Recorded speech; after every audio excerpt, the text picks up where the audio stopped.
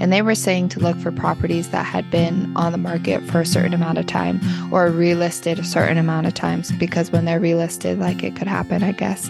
But that's what I read, is that look for properties that have been on the market for like over a year.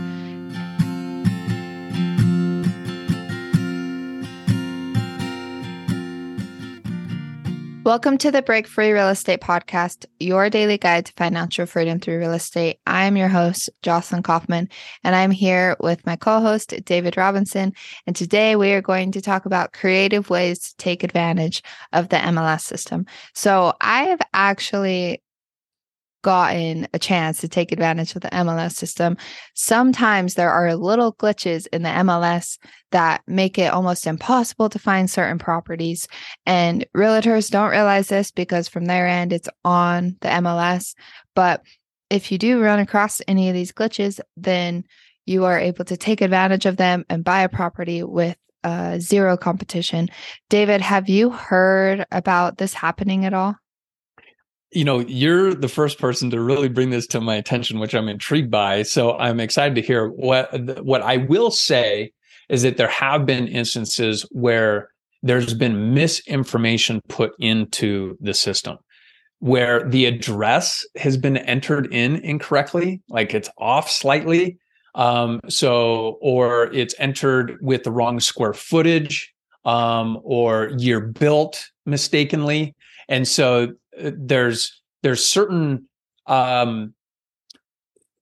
inputs that, if they're inputted incorrectly, would keep the listing from actually showing up in a lot of searches.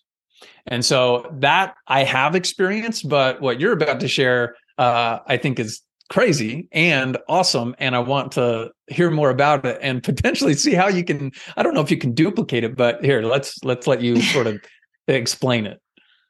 Well, after this happened, I'll fast forward a little bit. After I found this glitch, I ended up buying the property. I kind of was really curious to what had happened. I realized that I had zero competition on this place. That was an amazing deal. I was getting it for half the price that anything else has been sold for in the area. And so I looked into it, and one thing I did find is after a listing has been on the market for over a year, sometimes it doesn't come up in like the general searches. So the way I found it is I was looking for like super old, like houses that have been on the market for a long time in an area. And I came across it. Like, I don't even know how I came across it. And I was looking at it, and I was like, this is such a good deal. How has no one bought it? It's been on the market for like 400 days or something like that.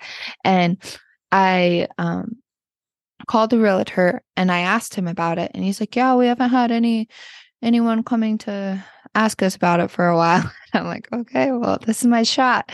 And then the next day I go to find it and I couldn't find it. I looked I pulled up all the duplexes in the area, and it wasn't on the list. And then I finally remembered part of the address, typed it in, and found it. And the only way I could get to that MLS listing was by like going to the direct link.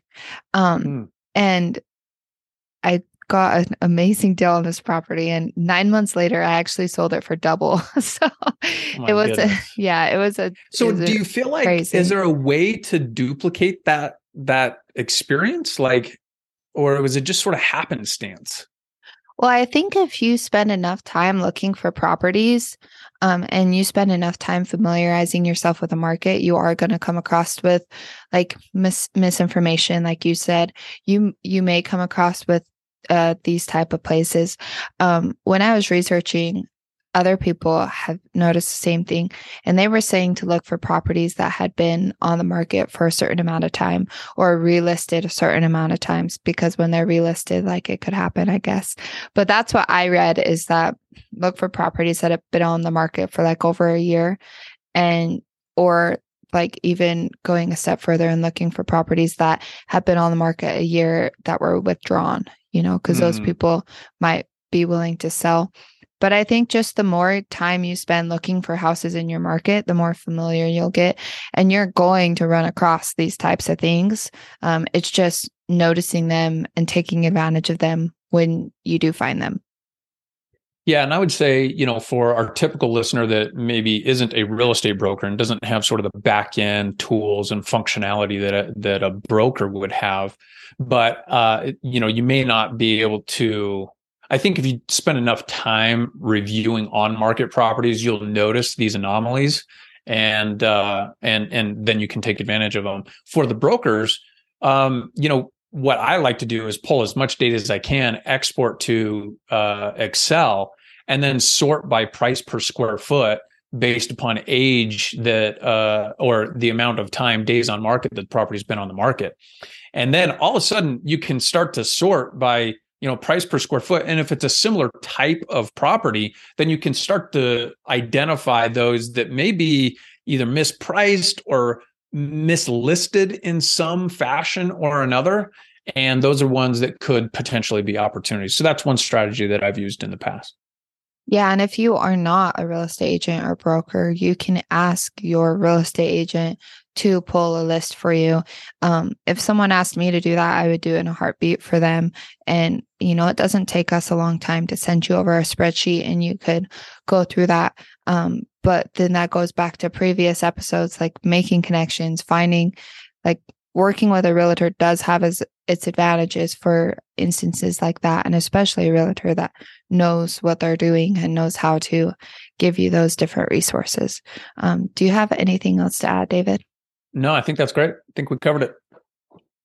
That's it for today. For more daily investing tips and real estate secrets, don't forget to visit breakfreerealestate.com and make sure to like, subscribe, and share our podcast. We will see you tomorrow.